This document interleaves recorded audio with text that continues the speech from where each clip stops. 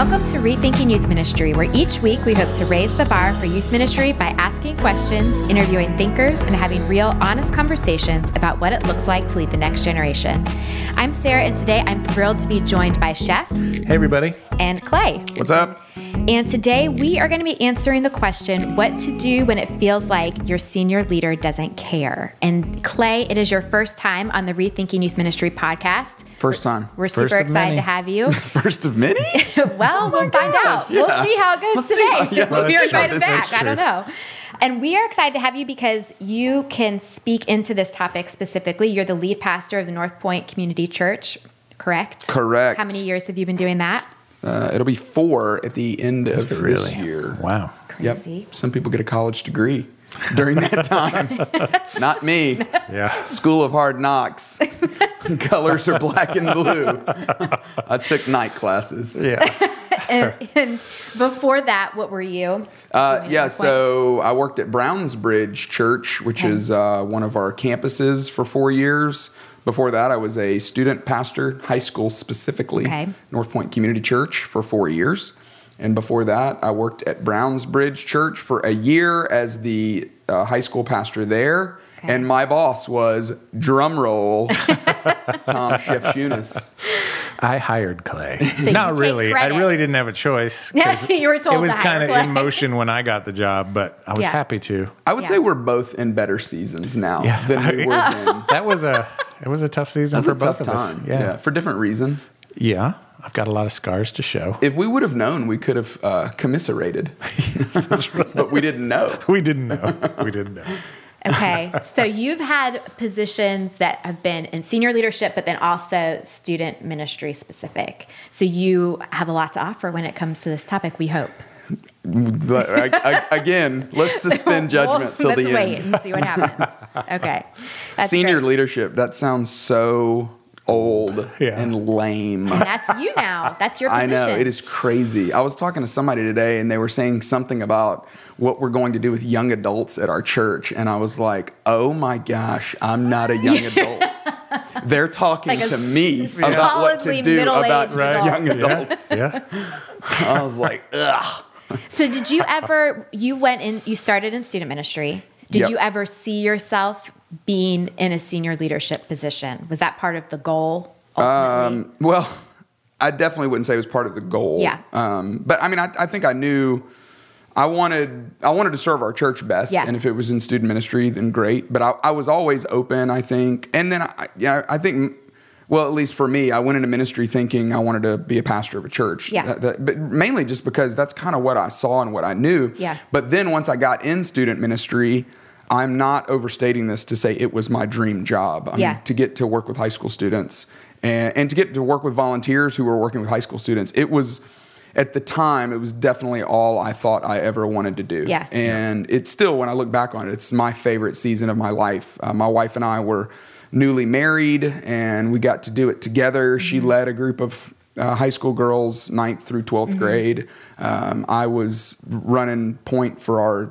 our student ministry at the time, but I was as engaged as I wanted to be in students' lives and connecting with volunteers. It was just a blast. So, no, I never thought I would step out of that and move into senior leadership. Senior leadership. Andy was great at it. Yeah. Andy was great at it. Andy was great at it. And Clay was not Clay bad. was great at it. That's right. That's the theme of my life. There's not a Sunday Standing that goes in the by. shadow. That's right. Yeah. Standing in the shadows of Stanley. That's right. To be your memoir. It's a big shadow, though. There's a lot of us in there. It is a big shadow. Chef's been in that shadow. I have. Sarah's lived in that shadow. Your husband's in the shadow. My husband's in the shadow. Yeah. Let's give him pep talks. So what would you say, what's some advice that you would give youth pastors who are trying to navigate relationships with lead pastors where it doesn't feel like they care? It's not necessarily that they don't, but that's the perception. Yeah. I love the word apathetic. Chef, you mentioned, even as we were talking about this a little bit ago, that this is the most common question you get on what do I do tours, about I guess. My lead pastor, ... And I've certainly gotten this question a lot. And I've felt it too from both sides. I had a conversation just recently with one of our student ministry people who shall remain nameless, Darren, he was questioning why I hadn't been at more stuff, Right. why I wasn't more present in what was going on in his world. So it was crazy at that point to go, oh my goodness, he thinks I don't care. Yeah. That's a country song, isn't it? Probably. She thinks I don't care. If it's not, it will be by I tomorrow. think George Jones. Yeah. Anyway, so yes, I know the feeling. I remember the way it felt. And I don't know, at North Point, we spend a lot of energy. We try to spend a lot of energy on the next generation and really try to resource our student ministry teams well. But when I was the student pastor, definitely I felt like there were times where I felt like no one cared. And what also played into that was our student ministry meets on Sunday afternoon. So they would have the Sunday morning services at 9 and 11 and at the time 1, I think. And then the whole building would be shut down. It would be a ghost town. And we would be rolling into work being like, well, the good news is, if anything breaks, no one will know. The bad news is, no one cares. Right. It's good and bad news. It really isn't is it? good When and you bad. can live in that kind of world. I mean, NFL's on. Lead pastor's got a fantasy team. Yeah. They're pretty busy. I mean, it's like That's the way it feels. in one hand it's terrible. On the other hand, it's opportunity. Yeah. Right. And maybe that's a good place to start, Sarah, I think you got to start by going, okay, I'm going to have it one way or the other, probably. Mm-hmm. I'm either going to have a senior pastor that is way too engaged, Too much All up in my attention. business. all up in my business, Yeah. like breathing on my neck Yeah. at every turn. Yeah. And personally, I would choose an apathetic senior pastor over one Okay, that's a that's That's a interesting. micromanager. great point because Yeah. that is 100% true. If Yeah. you had one or the other, which one would you choose? Probably most of you would choose what you've got. Right. Probably. Yeah. I mean, And why? Why would you pick? Well, it's a pick your poison scenario. They both have they both have downsides. Chef, you and I have both met with the same professional coach. Yeah. Have y'all talked much about Dean Harbury on this I have podcast? mentioned a few of Dean's quotes, but one of the greatest things I've ever done is sign up for, my phone calls with Dean. Do you still? I do. And it's been like a month and I'm hurting right now. I need to get back on the phone soon. Well, his philosophy of leadership, I feel like, has been, or his framework of leadership has had probably as much of an impact on me in regards to just leadership theory than anything else. But the idea that everybody leans one way or the other. Everybody leads towards abuse or abdicate. Everybody leads towards being too aggressive or too passive. Everybody leads toward There's way too not involved. Somebody in the middle for the Well, most part, I mean, or- Jesus is in the middle. right. Jesus and Andy Stanley. Those two are in the middle. And Reggie, sorry. I don't know. Yeah, I don't. Yeah. No, I think the goal That's is as leaders, the goal is that we would be leaders that are leading in the middle way. I think the middle way, as what I have tried to find, is it's really rooted in Buddhism. But it's such a great principle of going, okay, I don't want to be too apathetic, but I don't want to be too aggressive. And so, you're going to have one or the other. Yeah. I would rather have a senior pastor that is more apathetic, because it leaves more space for you to lead. It leaves more space for you to do the things that you think you want to do. Now, the downside is you're probably feeling... It leaves more rope.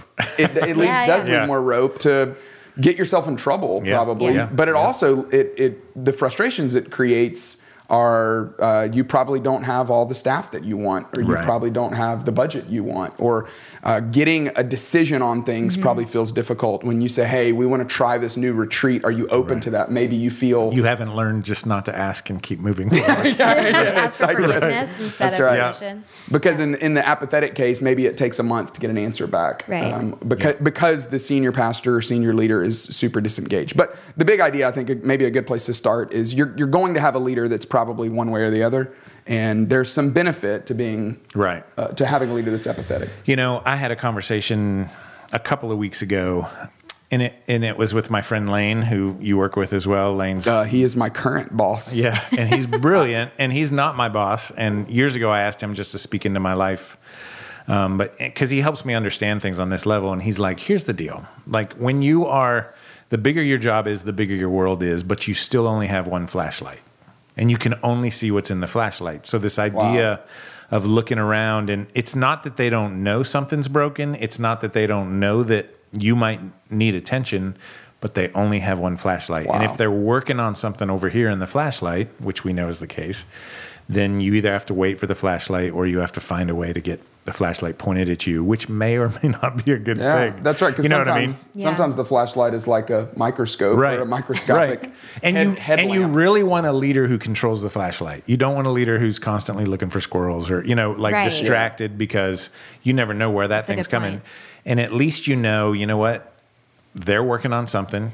And, I'll get in line. Yeah. But, one of the skills I think we have to learn is I feel like people come to me all the time and they're like, I didn't get what I wanted or I didn't. And I was like, here's the thing. You never get what you want. Like there's the goal of what you want. And to get there is not you ask for it and get it. It's much more like you took advantage of a small opportunity and moved towards that goal, Right. what I mean? Whether it's, we just have a great intern who we just don't want to let go. We don't have a position, but this is a great spot for this person, and you inch towards where you feel like, you know what I mean? Yeah. I don't know if that makes sense or not, but I love the headlamp illustration. Yeah, isn't that great? The flashlight. It helped me understand a ton. And again, it's not that they're apathetic. It's not that they don't even care. It's just that they're human, right? And you were saying that you had that experience with Darren, that it felt like he felt like you didn't. He felt care like I was and you apathetic. obviously do care. So what?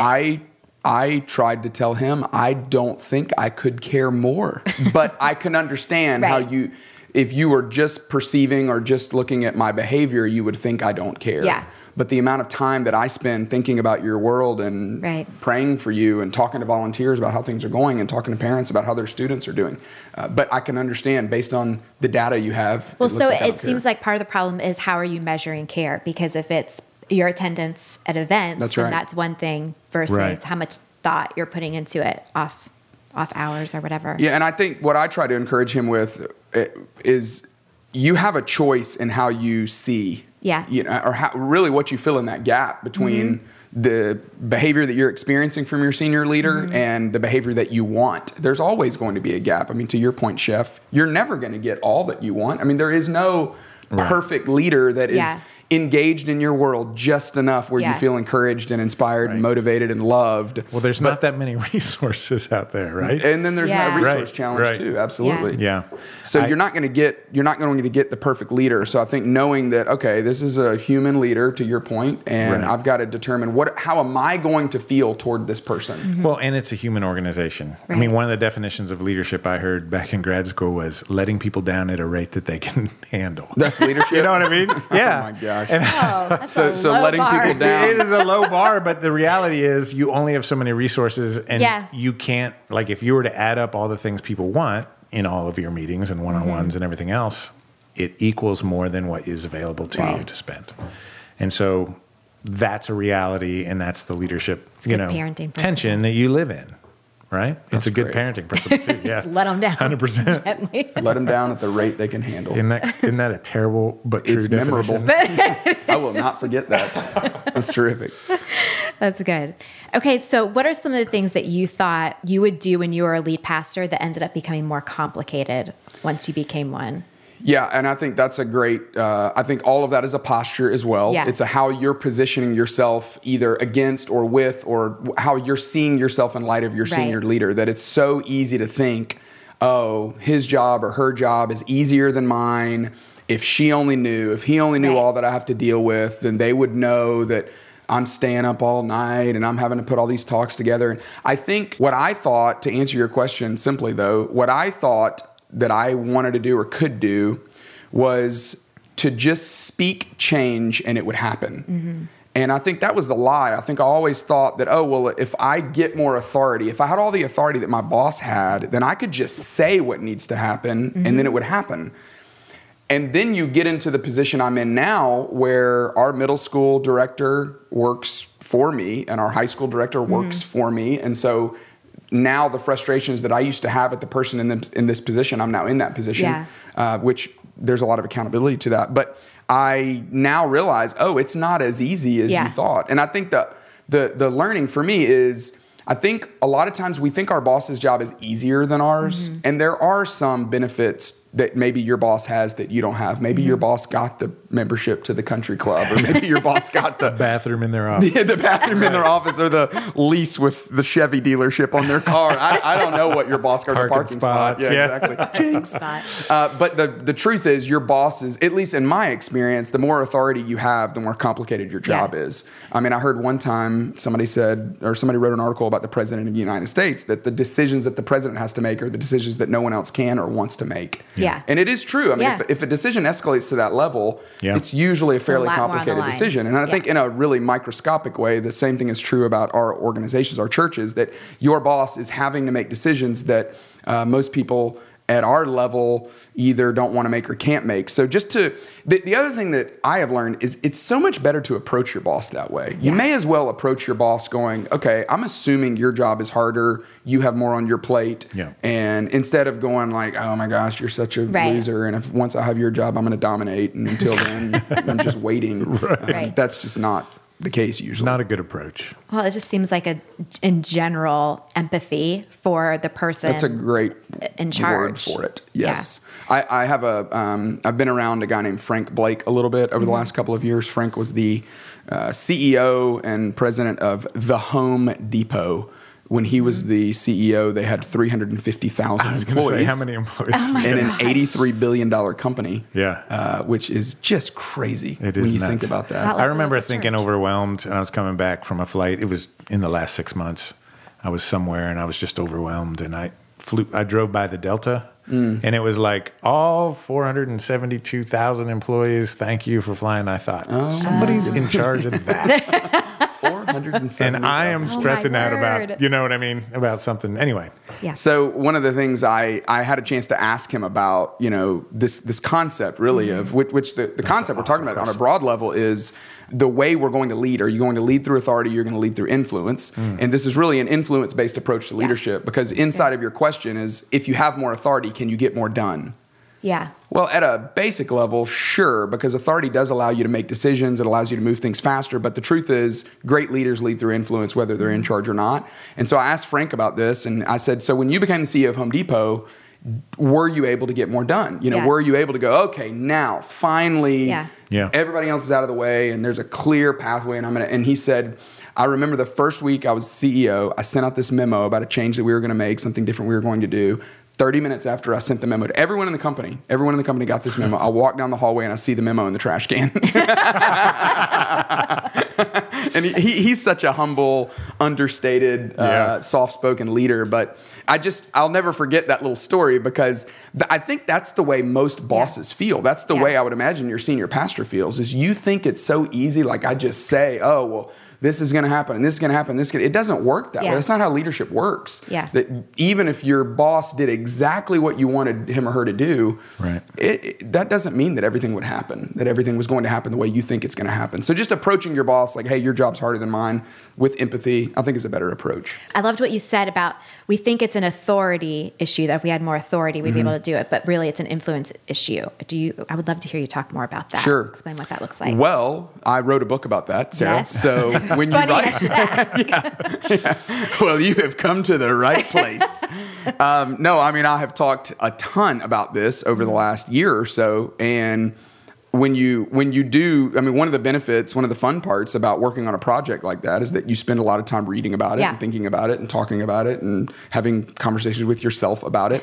The essence of leadership really is influence. And I know we all know that at a basic level, but all of us are tempted to believe the lie that authority is what makes a leader great. That if I only had the position or the office or the title or the parking spot or whatever it may be, I would be a better leader. But the truth is, influence is what makes a leader great. And there's tons of examples I could use to prove this, which we don't need tons. I mean, we only need a few of them. But there's plenty of people who have done great things in the world that didn't have authority. Obviously, Mother Teresa, Martin Luther King Jr., Nelson Mandela, just to name a few. They did not have the title, but they leveraged influence. The other thing I've learned about this concept is that if you had a boss that leveraged his or her authority to get people to do stuff, it would drive you crazy. You would hate it. Yeah. An example would be an office space where the boss is demanding We're that not they endorsing get that movie. We're not endorsing it, student pastors. But the television version of that movie is fantastic. But he's demanding that people get their TPS reports done. And if your boss came to you today and said, I'm in charge, you're my inferior, get the report done, you would get it done, but you would also update your LinkedIn profile if you could only find your password. And you'd start trying to find another job, because we don't want to work for people that leverage their authority. We want to work for people that leverage their influence, which the reason why that's so important right now to every student pastor is what you're doing today matters so greatly. If for nothing else, if you feel like everything I'm doing is ineffective and it's not working and I don't have all that I need, you have an opportunity today to learn how to leverage influence when you don't have authority. And what will be a fantastic turn of events is you will one day get more authority, and you will have that influence to leverage and use. And it will make you a better leader, and it will make you a leader that people really want to follow, not a leader that has to demand that people follow. Well, one of the questions I get all the time from young youth workers is, what would you do to prepare for someday when I have a position, when I have authority, basically is what they're saying. So and they have 10, 15, 20, 30 volunteers who report to them. And I'm like, hey, if you can lead volunteers, because you really don't have authority over them, they can all walk away. They're not getting paid. They're not getting paid. Giving up their time. If you can lead and inspire volunteers, that is some of the best practice for having a staff. Absolutely. And then you treat your staff who has to work for you because they have to get the TPS reports done. Right? I mean, yes and no. I mean, the truth is, all Nobody of us are has volunteers. to. That's right. I mean, No, that's true. We can all leave. If my boss treated me poorly today, there's nothing stopping me from just leaving. And this new generation of young leaders, they are happy to walk away from it. I love the courage that seems to be in emerging adults of going, hey, I'm not going to settle for a less than great job. Right. Obviously, there's some danger. I want purpose in my job. I want to be inspired in my job. And Yeah, if you're I not think a boss that's worth fantastic. following, I had a conversation the other day with somebody, and that was their point. They were like, I was like, why would you want to leave a great job? And they were like, I don't want my life to look like the leaders of my organization's life. Wow. And I was like, wow. Well, chuck them the deuce. Bro. I said, I don't even know how to respond to that That's because super insightful. I mean, again, but that's a generational thing. Yeah, Like I think so. my parents, No. they had a job to have a job. Yeah. Right. And it was like the question was not do I have purpose in this job? Not am I inspired by my leadership? It was, is this my am calling? I getting paid and do I have benefits? Right. Right. That's right. Well, that is not the attitude of this younger generation. And so if you are going to be a boss in the next 10 years, you better get this down pat. You better learn That's how a to great lead point. volunteers. Right. Tom Landry, the former Cowboys coach. You don't need to explain that to me. Okay, chef. Well, NFL fan. Well, just I needed the explanation, so thank you. as a Steeler fan, Landry I didn't know how Steakhouse. you'd feel about Landry. I'm okay with it. Okay. I respect him. He has a statement on leadership that says leadership is really it's inspiring people to do what they don't want to do to accomplish what they want to accomplish. Which I love that definition of leadership. I mean That's better than mine. for every student. Let them down slowly, or at least at the rate that they can handle it. Right. For every student pastor, you have a group of volunteers that, to Chef's point, they are obviously inherent into their name. They are volunteers, and you're trying to inspire them to do something that they might not want to do. They might not want to show up every Sunday. They might not want to call their students or text their students. We when can't there's an see how event they're coming. possibly going to do it, even though they might want to. Right. In the midst of it, you're inspiring them to do what they beyond what they think they can do. That's right. To accomplish what they want to accomplish, which what they want to accomplish is they want to have influence. They want to have a purpose in their life. That's right. And to your point, if you can do that with a group of volunteers today, you will be able to do that with a group of staff. And unfortunately, the flip side is also true. If you fail to learn that now, then you won't be able to do it when you're in charge. Or fail to understand the importance of it. That's right. Right. I mean, I get the how do I get volunteers to all the time? Right. And I'm like, well, Let's back up a second.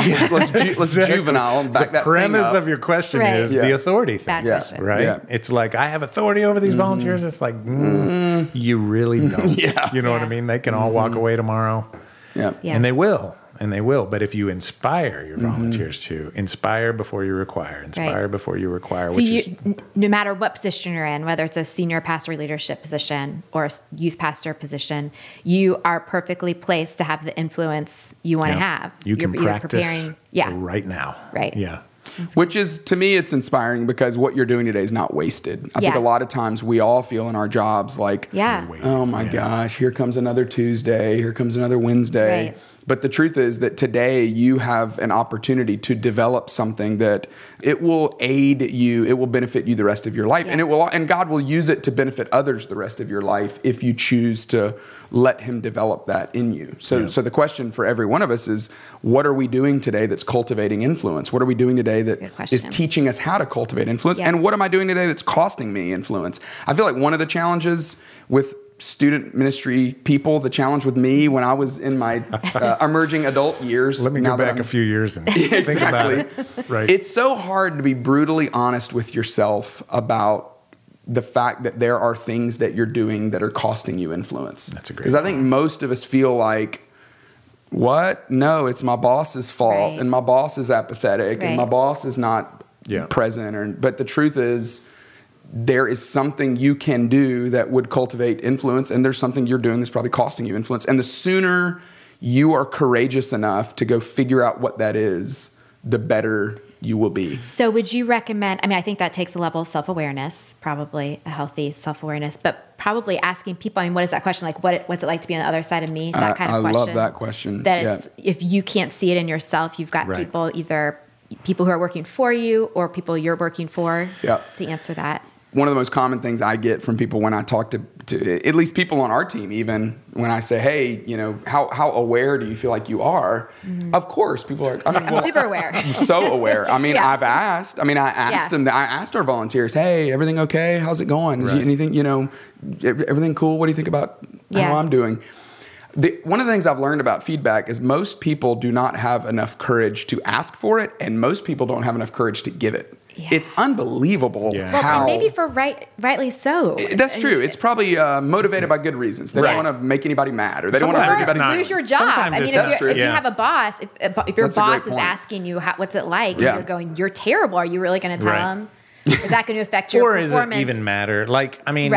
So like you get a survey from somebody who says they want to hear it, and you're like, are they really going to change? They're really not. They're just doing this because it's not worth, And the truth is, with other people, that might be true, but the only thing I can control is the oasis of excellence that I'm trying to create in myself. Oasis of excellence. I'm trying to create. I can't control the way my boss responds to feedback, or I can't control the way other departments mishandle whatever. But what I can control is the team that I'm leading and how I receive feedback and how I seek feedback. I feel like that's what I've learned more than anything about feedback in my own professional journey is seeking it is really the way to go because everybody's got something they would love to share with you. And unsolicited feedback is perceived as criticism. So instead of waiting on them to give you the unsolicited advice, if you would go to them and say, hey, what I've had to do is try to tee it up personally and face to face and say, hey, I would love to get some feedback on how you think things are going. I'm going to send you an email this week. I would love for you to be as honest as possible. You're loving me by being more honest. So if you feel like there's things that I could change and get better, I really want to grow. And then you've got to show them that you're not going to be defensive and you're not going to cry and bring the email back to them. Then you've got to prove them. You're going to prove you got to handle it. You can prove. That's right. So I think for every leader, every student pastor, it's one of the things that you can do to help. I think it shows your senior pastor that you're motivated, that you want to grow, but I also think it will help you be more self-aware. And that, again, will only help you in every other job that you're ever in, and your marriage, and your parenting, and every other area of your life. Human in general. Can we talk about the common youth pastor limiting, you know what I mean? Like, I think there's two levels of it. I think there's the general, hey, you know what? Your reputation is you never get the whatever's in on time. You're never on time for a meeting. You're never. I'm raising my hand. And those are the easy things to deal with because those are like, okay, you need to learn some life skills. On top of that are the more difficult, like you're super defensive all the time. And under that is years of work and sanctification and all, like what is driving all those things? Or you constantly question everybody else's ideas. Like not one time have you ever said good idea in a meeting or you do what, well, I don't want to call it Reggie Joiner, but Reggie Joiner does in meetings. Right. When he's like, he listens to your idea and he goes, that's actually not a bad idea. I don't hate it. That's always a good. Oh my God! I don't hate it. That's actually not. I don't hate your idea. I can't believe that came out of your mouth. But those are the things you've got to get used to. Is again looking up, like let's talk about Andy for a little bit. When Andy's trying to figure something else out, what does his facial expression say to you that you have to get used to? It's you're the dumbest man I've ever talked to in my life. He doesn't mean it. He does not mean it. But as a youth pastor or as someone who's trying to grow in it, you have to learn to be confident enough or learn to power through that face and be like, listen, I just got to trust he's a great leader. I got to trust that, it's one of the hardest things to get used to when you're dealing with a lead pastor like that is like, okay, I'm just going to trust, that one, he pays me every week, so or every 2 weeks or every month, and hasn't stopped. And he hasn't stopped. So far, so he assumes that and I just have to have enough confidence to power through this sort of stuff. There's a scene in First Night with Richard Gere. Oh, I know where you got this. Dean Harbury. Yeah, this is Dean Harbury. Oh my goodness. I love this lesson that he taught me a long time ago, but it's so easy to be fearful of our job, but you will never lead well if you're afraid of your job or afraid of losing your job, I should say. That's true. So in this scene, real quickly, Richard Gere is, I think he's Sir Lancelot. Yep. And there's Got his side hustle. That's right, where he's jousting in the common marketplace to get a little extra money. It's one of my favorite And stories. this big redheaded beast-looking man says the redhead. That's right. He comes up and he's like, I'd like some of that, and so they start jousting and Richard Gere, Sir Lancelot, gets his sword. I mean, just out of nowhere makes this move on and gets his sword. It's unbelievable. Deswords him. And the redheaded guy says, well, how can you tell me how you did that? And he says, there's 3 things you got to know. Number 1, you have to study your opponent and know their every move. He said, great, I can do that. Number 2, you've got to know just when to strike. He said, great, I can do that. He said, number 3, you cannot care whether you live or die. Yeah. That's the way to become a great jouster, I guess. I don't know. It's definitely the way to be. I believe it's the posture that you got to have toward your boss. And you can't do it in an arrogant way where it's like, I don't care about anything. And if I lost my job, who cares? I don't, it can't be that way in a nonchalant or a cavalier kind of way. But you do have to have a fearlessness in that moment where you're trying to figure out how am I going to read my boss? And what does he or she think about this? There's got to be I'm not afraid to lose my job. I think that's part of it. One thing we talk about a lot on this podcast is some of us are in jobs where apparent apathy is actually apathy, or that your leader is not just perceived. An insecure leader and that is one beyond your responsibility to change. Yep. And that sometimes it is time to go. Sometimes it is, like I'm not going to be able to affect change here because of the leadership that's in place. How do you know? Well, I think what Sarah said a few minutes ago about having empathy, I think is a good first step is to go, okay, first I'm going to try to understand this apathy. Yeah. So, that's good. And I think any of us, I understand my boss's sometimes apathetic approach to things or what seems like apathy to me because I have parents now that are 65, 66 years old. Right. And they both have just recently retired. And I can see the way they see their life now, or at least I have more empathy for the way they see their life now. And so I think it's understandable. When I see it from my parents' point of view, it helps me to at least understand why somebody who's 60 could see the finish line, could want to just, I'm so close. I just want to finish well. Right. Let's not rock the boat. Yeah. Let's keep everything stable until that time comes. So I think understanding that is a good thing. And then I think you've just got to judge, can I get anything done here? Right. Can I accomplish anything? Can I make anything happen? Based on what I actually can control. Right. That's right. Yeah. Right. And I think it's important also to decide, I'm not going to let the office talk create my opinion of my boss. I'm going to commit that my opinion of my boss is going to be shaped by my experience with my boss. That's a great Because I think a lot of times we let the office gossip determine what we think about how our boss is going to respond versus, no, I'm determined that I'm going to shape my opinion based on my own experience with he or she. And then I also, probably the thing I see more than anything in myself and in leaders is we want to leave too quickly. Yeah. Just because it's hard, I want to leave. Or just because I have an apathetic boss, I want to leave. Number one, you'll never have the perfect boss. That's true. If you're in search of he or she, good luck doesn't with that. exist. That's right. And number two, if it's hard right now because your boss is apathetic or because your boss is micromanaging, you have to see this season as a time of learning because you will learn more when it's hard than any other season of your life. There's a reason why the weight room is awful. It's because the weights are heavy. That's the point of them. Yeah. They create resistance. Right. When we put forth effort in the face of resistance, we gain strength. That's the way the weight room supposedly works. Asking for a friend, I guess. But in those seasons where it's difficult, you will learn more. And I know that's not an emotionally satisfying answer, but it's just the truth. And I'm in one of those seasons right now. I feel like my job has, in 2018, it's just taken way more energy for me to be positive about my job than it ever has before. And I have been trying my hardest to see it as, okay, for the most part, my career has been relatively easy. And when you're on the cruise ship, it's a blast.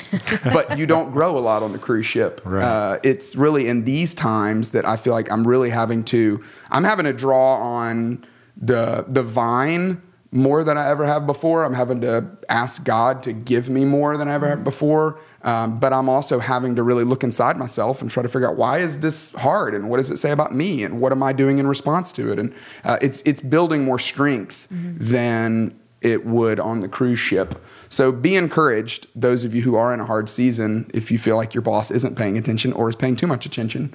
There's a lot you can learn right now. So I want to kind of take this into a practical, turn it a little bit. Where have either one of you seen examples of people in youth pastor positions doing this well, where they've led up, they've influenced, where it felt like the senior pastor wasn't caring very much or was apathetic, and you felt like someone below them led in a way that gave them more influence than authority? Yeah, I'll tell a quick story about something. Darren Youngstrom, who is our high school director, Darren was requesting an additional staff position, which is a common thing. Yeah. Or at least in my experience. This is hard. You know what we need? We could somebody else to do it. That's right. So, he and I have had a lot of conversations about that, and I've told him, hey, Darren, I know this might be hard for you to imagine, but we have a number of departments here. And one of the common things is it seems like every department would always like to hire more. So just know, when you come to me saying you need to hire more, I need more than, hey, I need to hire somebody. I need a really strong argument. Yeah. I need to see that you have worked extra hard to try to find other ways, because there's always two ways to handle we have too much to do. There is, we could hire someone, or we could stop doing some things. Yeah. there's or find a volunteer. Or find a volunteer, a third way. That's a great point. Which is what most youth workers have to do. That's right. Yeah. So what he did, I thought this was terrific, but he had been asking for a couple of months, and he brought this document into my office one day. It was about 5 pages long. And he said, hey, I have written down for the last 2 years every difficult conversation that one of our volunteer coordinators or groups directors has had to do with a parent, a student, or a volunteer. And I just want to show you the volume of difficult conversations that we're having to have. And when I say, hey, we really need another position for our team, this is why, because of the level and the gravity of these conversations. And so it didn't take me long to read through this document to go, oh my goodness, this is. I wouldn't want to do this. Yeah, exactly. That's right. Yeah, and it, I didn't. We don't work that way where I don't have that kind of power to be able to say, oh, well, go hire someone, Darren. Right. No, but it was a thing that spurred me, because ultimately everyone, in your conversation with your boss, you're basically, it's a trade. Who's going to have the hard conversation? And if I say yes to Darren, I'm going to have a hard conversation with someone else. Yeah. And so I'd rather not do that. I would rather tell him no and have him have a hard conversation with somebody on his team. So it's really it's a game of persuasion. Who's going to convince the other person to have the hard conversation? Yeah. And so in that case, it was motivating. It was inspiring. He did a great job of inspiring me to go, okay, well, I will take up this cross for you, and I will go have a hard conversation, because that's a lot of hard conversations that your team is having. Yeah. So it seems like he did a really good job of inviting you into his world. That's exactly right. That's a great way to say it. Yeah. I think he helped me see how he feels. Yeah. Or help me feel what he's feeling. Yeah. Which was a very effective move. I think for me, looking back over the years, we had a small group based ministry, and we had hundreds of small group leaders. And over the years, the culture changed that we had these, they were just alphas, especially the male small group leaders who showed up, they were bosses in industry and all these sorts of things. So they would constantly be coming to me with these ideas. And as the boss, air quote, boss of these volunteers, I felt like I was just nonstop saying, no, because I had limited resources and everything else. But I guess over the years, I started to say, well, go ahead and try it, try some smaller things. And so, for instance, I'm just thinking back over the years, we had this group of, a men's group who showed up, there were 6 of them who just decided, if someone would have intersected with us in middle school, our adult lives would be completely different. So they decided to show up. I didn't recruit them. Yeah. They were amazing, and they did an amazing job. And they worked so hard that it was hard to point to them as an example, because it would scare volunteers away, because they were so good. But they kept asking for this father-son thing. They kept asking over the years, and it was like, I think it's a great idea. I don't have the margin. I don't have the budget. I don't know how to do it. Yeah.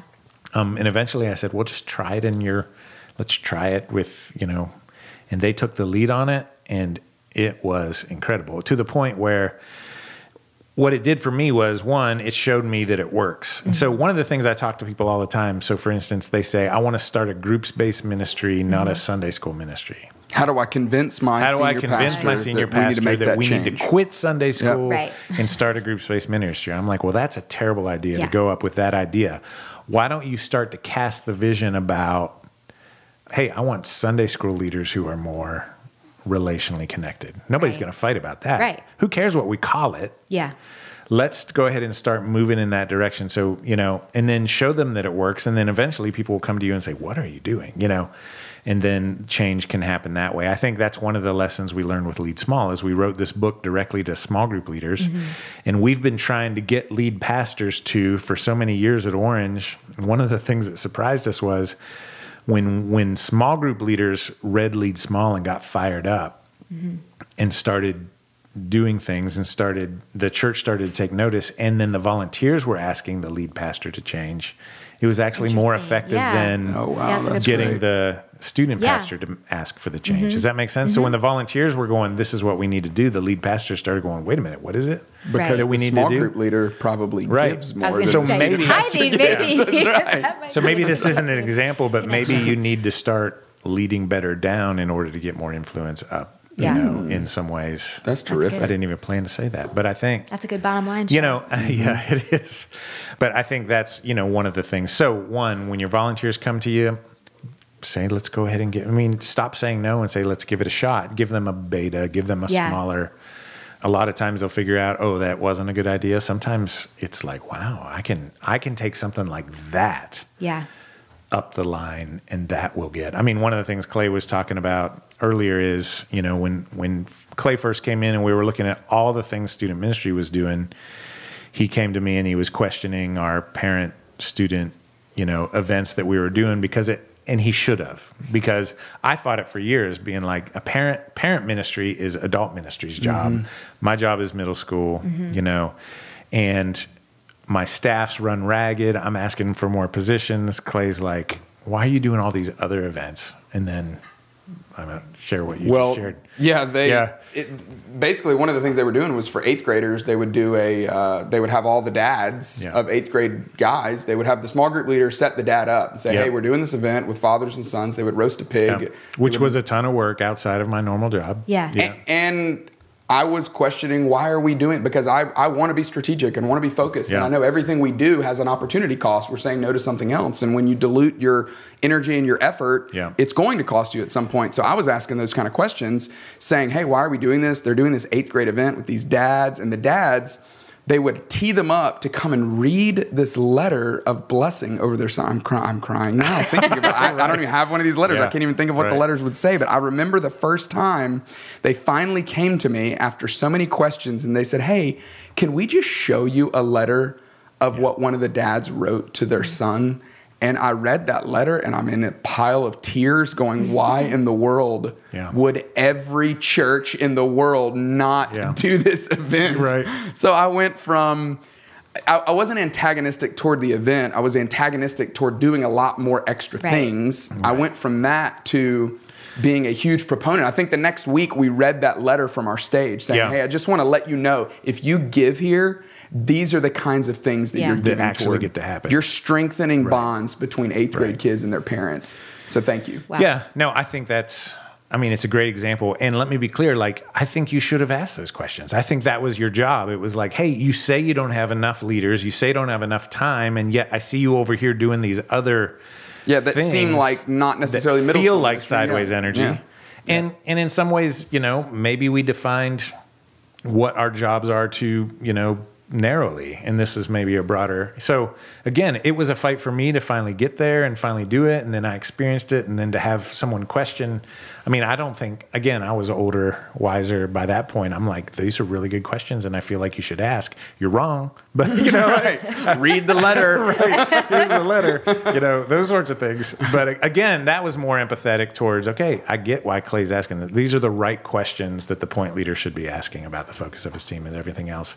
So again, approaching them, I think a lot of times too, Chef, in that case, I guess, I don't know, I don't remember how old your oldest was, but probably around that age, I did that about 6 months ago, and, as a dad, and actually experienced it as a dad. And, it was just as worth it. It's, it's crazy, and we're not talking about what we're talking about here, but even, the fact that every dad wants to do that, very few dads do it. One of the things Robbie Angle used to say, or no, it wasn't Robbie Angle, it was Darren down at Buckhead.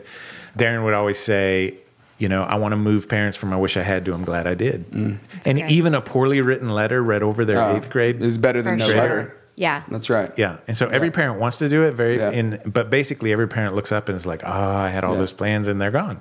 And one of the things you might have to do, I guess what I was going to say is, in your case, I think you were closer to that age where you would have middle school kids. I was younger, and I didn't. My kids, I couldn't even see middle school at that point. We were trying to get out of diapers, which we're still not out of diapers, but we were trying to. We keep having kids. Still trying to get out of diapers. But what I was going to say is, your senior pastor is probably at the age where can hardly remember having a middle schooler. No, that's a great point. So much of your job is helping them remember the power of what it means to have a volunteer saying the same things that a parent is saying in your student's life.